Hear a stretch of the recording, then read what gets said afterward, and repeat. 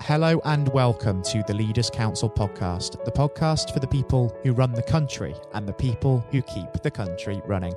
You join us on a sunny day here in the capital as once again we bring together a variety of distinct perspectives on leadership. I am your host, Scott Challoner, today, and I'm delighted to be joined first and foremost on the programme by Diane White. Diane is the CEO of the Kingston Carers Network, a registered charity which provides independent information, advice, advocacy and support to people who care for someone living in the Royal Borough of Kingston upon Thames. Diane, very warm welcome to yourself, and thank you ever so much for joining us today. Thank you. Thank you very much for inviting me. It's a real pleasure having you with us, Diane. The whole reason we're here, of course, is to discuss leadership and really bring that into focus. And considering that today's business leaders are going through one of the greatest challenges of our time, I think it's fair to say, in the shape of the COVID-19 situation, I feel that's a good place to start. And it would also be remiss of me, in fact, not to ask you just to what extent it's affected you in your organisation, because I can imagine the challenges over the last few months have been tremendous for you. They have been tremendous. It's been a very, very different way of working. It's been a very, very large responsibility, I would say. I sort of knew how my organisation worked. I knew what we were trying to do. And it was moving along in a reasonable and sensible way. And then this comes and everything has to completely change. We have to look at things completely differently, working in a different way. And our carers are facing different challenges from the ones they were before. So we have to adapt what we're doing, and I have to lead that. And having managed this period over the last few months, is there anything that you would say in your leadership capacity that you've learned from having to adapt to this new reality? I think that is actually the definition of leadership. It's so you sort of think everything is going along really well and everything is working, you've got your systems in place, but it's the unexpected that comes along, and that's where you've really got to step up. You've got to really know what you're doing. You've got to keep doing your research. You have to learn from everybody around you. You have to listen to your carers, in our case, and find out what really is important now. Because before, I thought I knew what was important, but in different situations, you have to address different challenges. And I have learned that I have to, it's me in my leadership role that has to step up and make sure that our carers are being looked after and supported as much as possible. And it's really shown us, hasn't it, the value of hindsight, this pandemic. We've seen that it's a learning curve looking back and sort of thinking, well, this could have been done differently and that could have been done differently. But at the time where you've had to be reactive to changing guidelines and changing circumstances, that's the hindsight argument isn't really applicable, is it? It's just a case of accepting that maybe we're going to make one or two mistakes in our leadership roles dealing with such an unprecedented challenge, and we have to embrace that and not necessarily have a blame culture in place. Absolutely. And I'd also say, with the benefit of hindsight, though, there were certain plans that we had, or I had for the organisation, moving us forward, particularly in a technology point of view. And we'd been looking at it, we'd been thinking about it, it was change. I wasn't sure that the organisation would really welcome it. But when this happened, we had to grasp it and get on with it, and it worked extremely well. So that is a lesson learned. That don't be frightened of change. If you think it's going to be for the benefit of the organisation, then get on and do it. And I've been incredibly proud of the staff and how they've managed to take on new challenges, changes to the working pattern, changes to how we do things. And actually, there's been quite a bit that we've learned that we are going to keep, that we are very grateful we've had to learn how to do or do in a different way, introduce, whatever it is. But there has been some positives that come out from a service delivery point of view. Mm. And it's testament to the efforts of leaders and staff as well during this time, because a period such as this is also mentally taxing, isn't it? It's really highlighted the importance of mental health and well-being during this time, particularly with the social isolation elements of the lockdown, the fact that there's all of the worry and uncertainty about people's health, about the economy. So that's something that's really been thrust back into the limelight of leadership, isn't it? The importance of mental health during this period. It absolutely has. And again, it's something that you think that you're mindful of, that you think that you're aware of. But this period has really brought it so much to the fore. So there's lots of different things that have brought into place, made sure that we do whatever we possibly can to reduce the isolation, that we did work completely from home, and how to keep that team spirit going, how to make everybody feel that they were still part of an organisation, that we were all working together towards the same aim, doing our very best for carers is what we will do. And it was incredibly important that we all felt we were part of this together. I would have said that we did that before, but I think I had to step back and really look at how we might do that. And then, of course, from a point of view of our carers, as time went on, it became a little bit more difficult for them as well. Their health began to suffer as well. So we had to expand it from ourselves into very much into our whole community. And having thought about sort of how some features of the lockdown period, as I say, are going to be a permanent fixture of the way that the organisation works in future, I suppose it's only right that we also talk about what's sort of inspired you through this time, because I suppose as the CEO of the network, a lot of people will have been looking to you for guidance and direction during a time such as this. But when you're sort of at the top of the operation and leading everything, where is it that you tend to look to when you need a little bit of inspiration and perhaps guidance for yourself?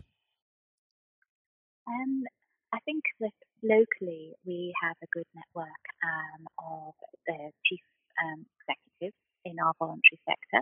We have we support one another. Our local Kingston Voluntary Action has been very strong, and with the council has very much supported us. I think a lot of it is about self-care, though. You have to recognise yourself, your strengths, when you need a little bit of extra support, when you need some guidance, when you work with others to try and move forward. I think it's understanding that you don't have to have all the answers yourself, and you can go out and talk to everybody and find out what's working well for others. Again, it's hearing from your carers, in our case, finding out what is really, really important, what are the priorities. And when you have your priorities, then it's a way of working through to try and achieve them. It's what we do. It's been slightly different over the last few months, but it is what we do. And just thinking about the role of a leader just in a much broader sense, what would you say a leader's role actually is? Of course, it's to step up during a time such as this, but in the day-to-day, if somebody mentions the word leader, what does that word actually mean to you? In a positive sense, I think it means take the responsibility. I feel that you allow everybody else to have the freedom to do their role, to know what they're going to do, to have a clear direction in a supportive environment, without the stress side of responsibility. Because for some people, responsibility isn't a positive. It's something that inhibits their work. And it's my role to take that away from everybody so they can get on with what they do extremely well, knowing that I am there to support them, set things in place. The whole environment is a supportive environment, so they can concentrate on themselves and what they need to do. So it's take away some of the difficulties and the challenges for others, whilst having strategic overview to make sure that everything is working as well as it should. And I ask that question because it's important to remember, and again, we've been reminded of that during this time, that it's not just about leadership within any business or organisation. It's just as much about those people around you, and they have really, really stepped up during this period of time just to keep things ticking over, and a lot is certainly owed to them for their efforts. Absolutely. I can't thank the team enough for everything they've been doing. As I say, they have absolutely embraced change, and it brings it back to we improve life outcomes for carers. That's what we do, and we thought we had a way of doing that. And over the last 6 months, we've had to really change how we do that, and down to the practical side of delivering food parcels, which we do regularly. We do it slightly in a different way now, but that's still going on. Learning how to do things differently. But everybody has been absolutely incredible at doing things in a different way. But that comes from being clear as to what the guidance is, what they're able to do, what they should be doing. And that is my role, to keep them all together as a team, to make them feel supported, to make sure they're not isolated, to make sure everybody's clear about what their role is. And having reflected on that, I think it only serves that we also talk about the future as well, Diane, just before we do wrap things up on the programme this morning. We know that over the course of this next year, we're going to have to continue to adjust to this new normal in the way that we live and the way that we work. But where is it that you see the Kingston Carers Network being in 12 months' time, and what is it that you're really hoping to achieve over the period? It's a little bit difficult to say where do we think we will be in the sense of a practical side, but we still are going to be here. We're still going to be supporting carers. We're still going to be working to improving life outcomes for carers in Kingston. Now, how that's going to look, whether or not we'll still be in an office, whether or not we'll be entirely out in the community rather than in an office at all, then I think we're still not sure about that. I think things change every day. We've got, right now, we're talking at a period when things are beginning to close down again. And some of the areas we've opened up, we are going to have to review. So it is a little bit difficult to say how and where we're going to be. But, and certainly funding is going to be a massive issue over the next few months in the charitable sector. But I am absolutely determined and convinced that we will still be here doing our very best for carers in 12 months' time. Yes, it's certainly going to be an interesting time. There are huge question marks, as you say, over the future of the office, whether people will be working from home more on a personal basis, particularly as we approach the winter. And I certainly, over this next few months, wish the Kingston Carers Network all the luck in the world with its endeavours, Diane. And I actually think it would be wonderful to catch up and have you back on the programme with us at some point in this next year, just to really see how things are coming along as well. Thank you very much. That would be absolutely wonderful. I'd love to do that. It would be a real pleasure for me to welcome you back on. I've really enjoyed having you on to discuss your views this morning. And most importantly, until we do hopefully touch base again, please do take care and stay safe with everything still going on, because we're certainly not out of the woods with this one yet. Absolutely. Thank you very, very much. And I would reiterate that message to all of those tuning in today. Please do continue to be sensible and look after yourselves and others. It makes a huge, huge difference in saving lives. I was speaking on today's programme to Diane White, the CEO of Kingston Carers Network in Kingston upon Thames, London. Coming up next on the programme today, however, I'll be handing over to Jonathan White for his exclusive interview with former England cricket captain Sir Andrew Strauss. During his playing days, he became renowned and by joining an illustrious club of just 3 England captains to have secured the Ashes, both at home and away in Australia, as well as racking up the second highest number of Test victories for an England captain in history. Since retiring from playing, Sir Andrew has become a champion for mental health causes and become Director of Cricket for the England and Wales Cricket Board, a position which he retains to date. I hope that you all enjoy listening, just as much as Jonathan relished the opportunity to speak with him, and that is, of course, coming up next. Hello and welcome. I'm Jonathan White, and today we are joined by Sir Andrew Strauss, former captain of the England cricket team and former director of cricket at the ECB. Sir Andrew, thank you very much for joining us today.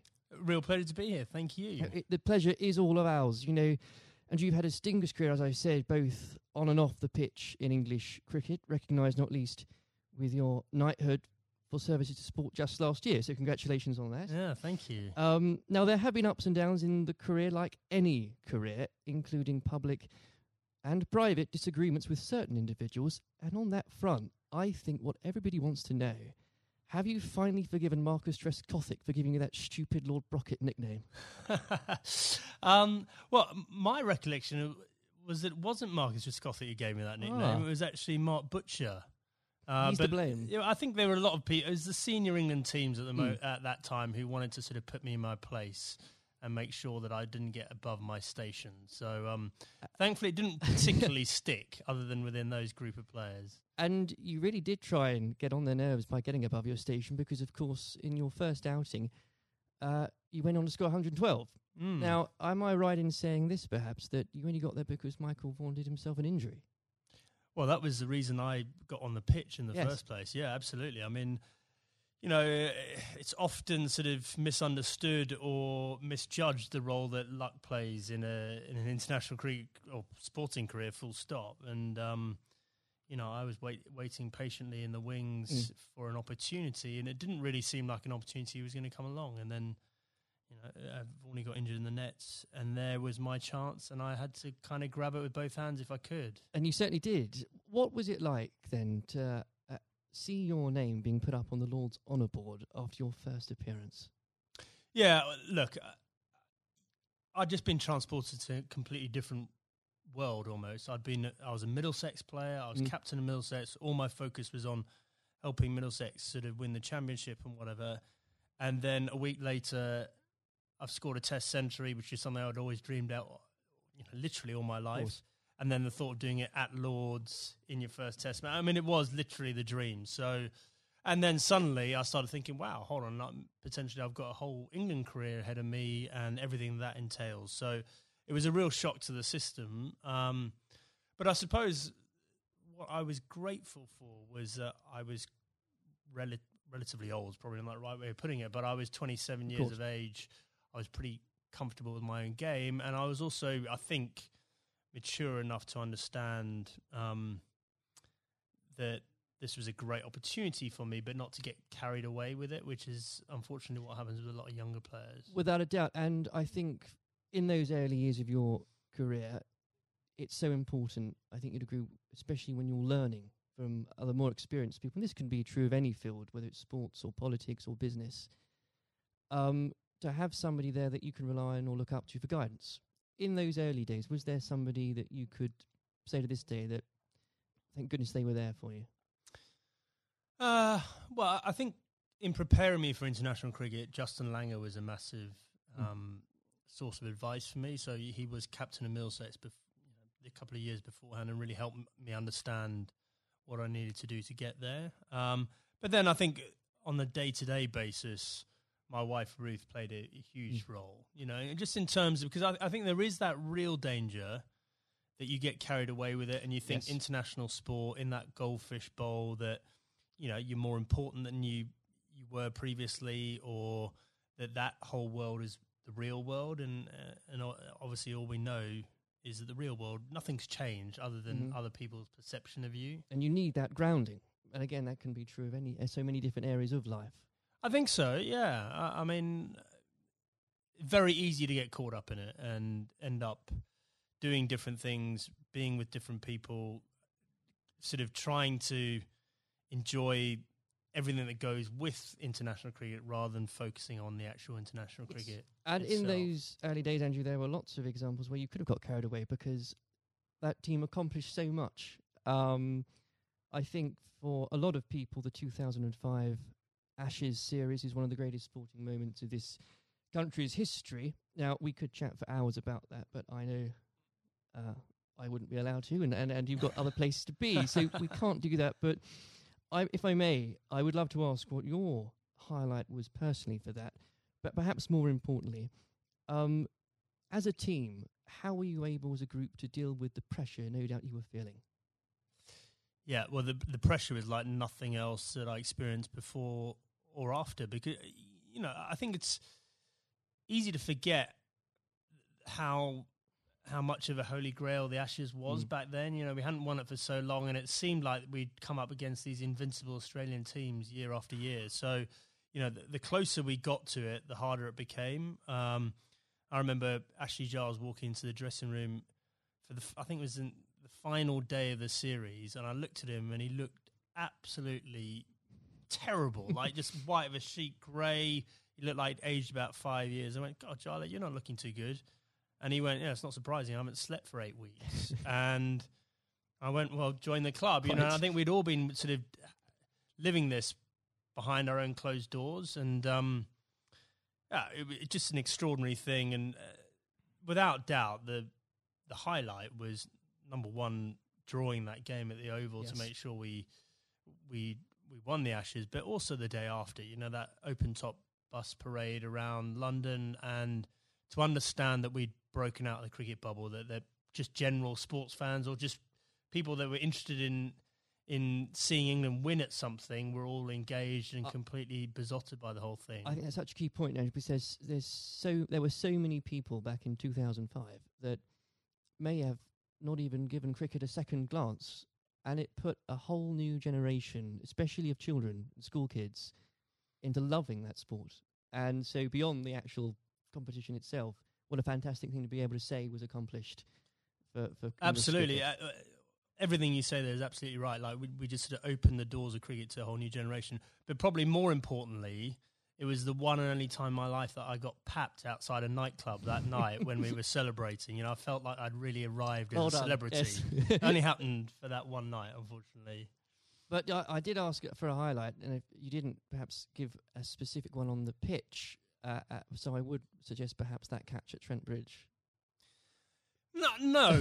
I mean, the catch at Trent Bridge was, you know, you see a ball, you stick out your hand and it goes in. I think my personal highlight was I scored 100 in that fifth Test match under real pressure, and that was one that, you know, that wasn't a moment, that was a number of hours, and I had to dig pretty deep to do that. Now, obviously, not that long later, and you were lucky enough and the privilege, I'm sure, no doubt, to serve as captain. And whether you like it or not, you become the focal point of criticism. You were looked on, up to, and relied upon to be strong, especially when the going gets tough. You become a leader in many senses of the word. During your time as captain, what qualities does one require to fulfill that role? Well, a fair amount of resilience for starters. You know, you're absolutely right. You know, I remember when I got the role, it did feel like the biggest sort of poison chalice of all time, and the, you know, sort of a litany of England captains had sort of been churned up by the job prior to me taking over. So there was that sort of realization this is going to be a tough thing to do, and you're going to have to dig pretty deep. But I think actually the most important thing was sort of just pushing all that noise to one side and just clarifying, okay, if I'm going to do this job, what is it that we really want to achieve out of this? And so suddenly that becomes a bit more exciting and a bit more enticing, the idea of, well, we can do something that's never been done before here, and I've got the opportunity to play my part in that. So, you know, I think that was a big part of it for me. You know, I think a lot of those qualities around leadership, I don't think you know you have them until you're in that situation. Absolutely. And it's very hard to prepare yourself properly for those sort of situations. And when managing a team, you're required to manage, of course, what some people could call big personalities. Others could use different, shorter words. How poisonous can it be, when players, and indeed, and this applies again to so many different areas of life, when individuals think they are perhaps more important than a team? Well, I think probably worth broadening out that a bit. You know, I think there are all sorts of different people that you have to sort of contend with in a team environment, and the job of the leadership or the management is to try and sort of gel them all together and get them bought into what you're trying to do and whatever. So, you know, there are some people that are a bit more self-absorbed. There's some people that are slightly more maverick in the way they view the world. There's some people that are very quiet. There's some people that are, you know, perhaps very worried about what might go wrong.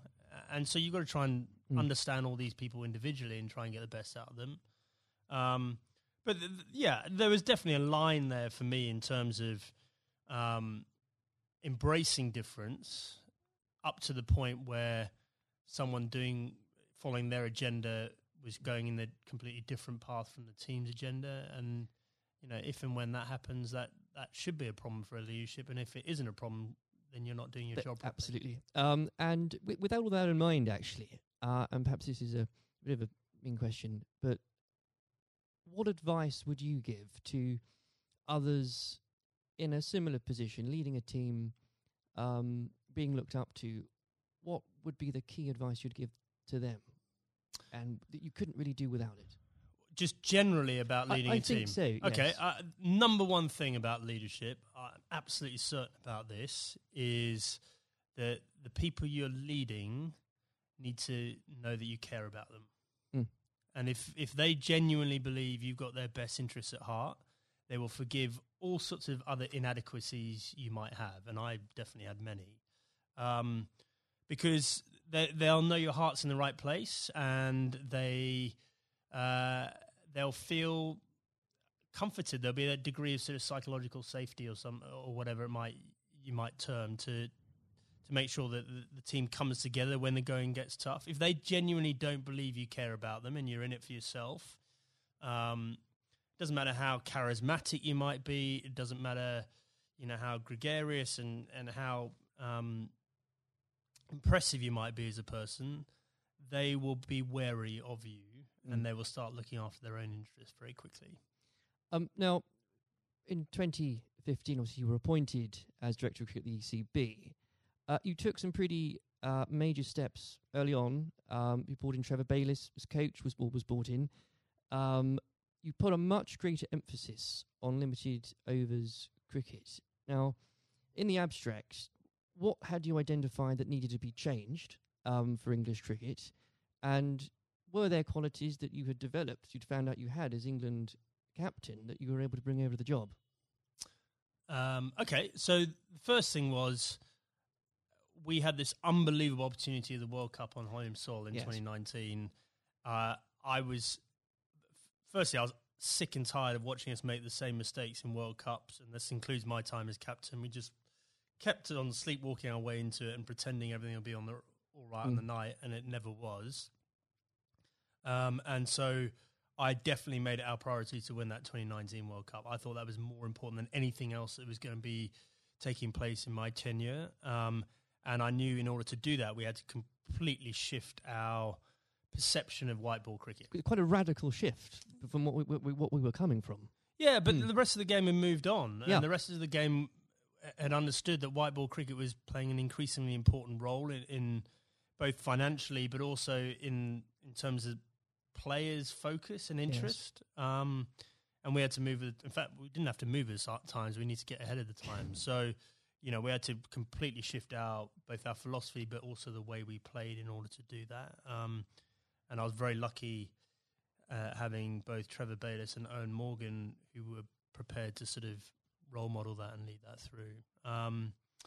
And the second part of your question around what had the England captaincy sort of done to prepare me for the role, I think I was comfortable leading. I knew the environment. I knew what I was getting myself into. And in the early days, I could leverage some of the relationships that I had with the players. But actually, I found it a very different challenge because you are so far removed from what's going on the ground. Right. And so, you're relying on other people to have to buy into what you want to happen and then do it themselves. And often, in different time zones in different parts of the world. So that was a very new experience for me. Well, I think the strategy paid off, and I don't know about you, but when watching that World Cup final, again, as so many people did in this country, it's once again inspired another generation of especially school kids who, again, might not have given cricket a second look, who have now become avid cricket fans. I know of some, and what a wonderful thing that must be. Yeah, it was an incredible day, wasn't it? I mean, I think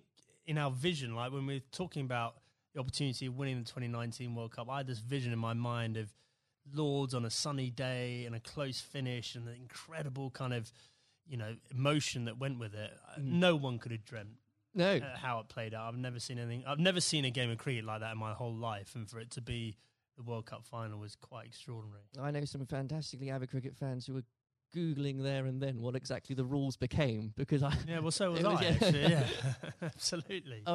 Now, Andrew, in your wife's memory, you established the Ruth Strauss Foundation last year.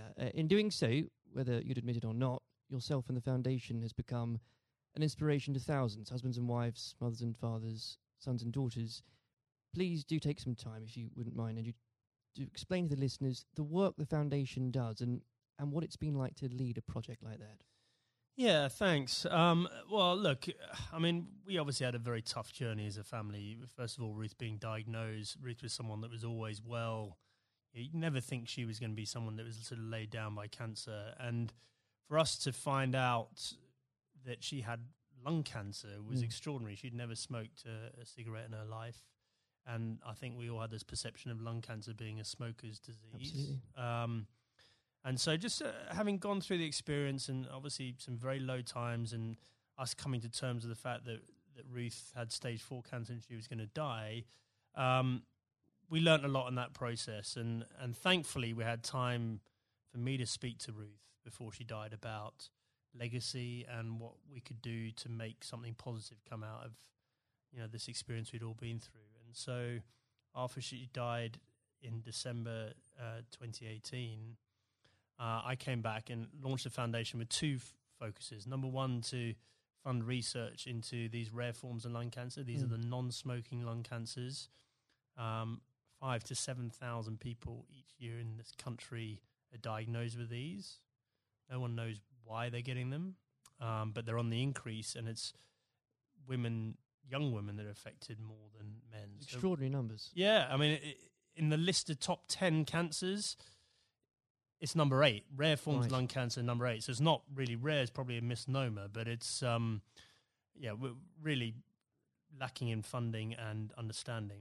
And then the second element, and probably this is in some ways more pressing, is to help cancer, anyone who's got cancer who has an incurable diagnosis, to help them and their families prepare themselves for death.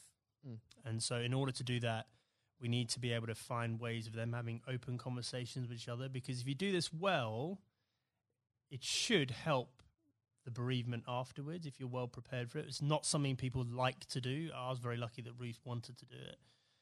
But also we have to have that debate about the taboo of death and, effectively how uncomfortable we are talking about it, and certainly how bad we are preparing for it. If you think for a moment about antenatal classes before you have your baby, like how we're preparing you for how your life's going to change, and we do nothing around death, even though we're all going to experience it in one way, shape or form. And,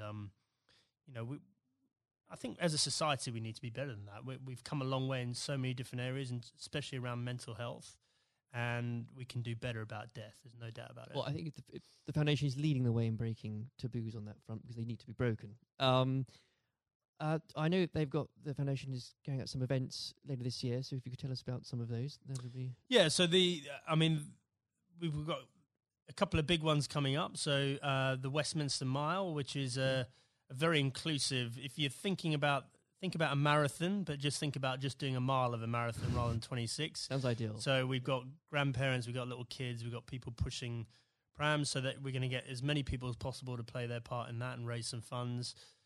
We've got the Red for Ruth Day at Lord's again, so that was an incredible day for us last year. Whether you were there or not, especially if you were there, I mean to say, but whether it was the photos in the papers the next day, what an I think it was the 15th of April, wasn't it? What an extraordinary day, and what an overwhelming day that must have been for you. Yeah, absolutely. Well, I mean, an Ashes Test match is a big day anyway, yes. And then for us to have that extra element of the Red for Ruth Day, and to see the wave of support, myself and the boys were incredibly profoundly affected by that in a good way. We felt so much love and support there.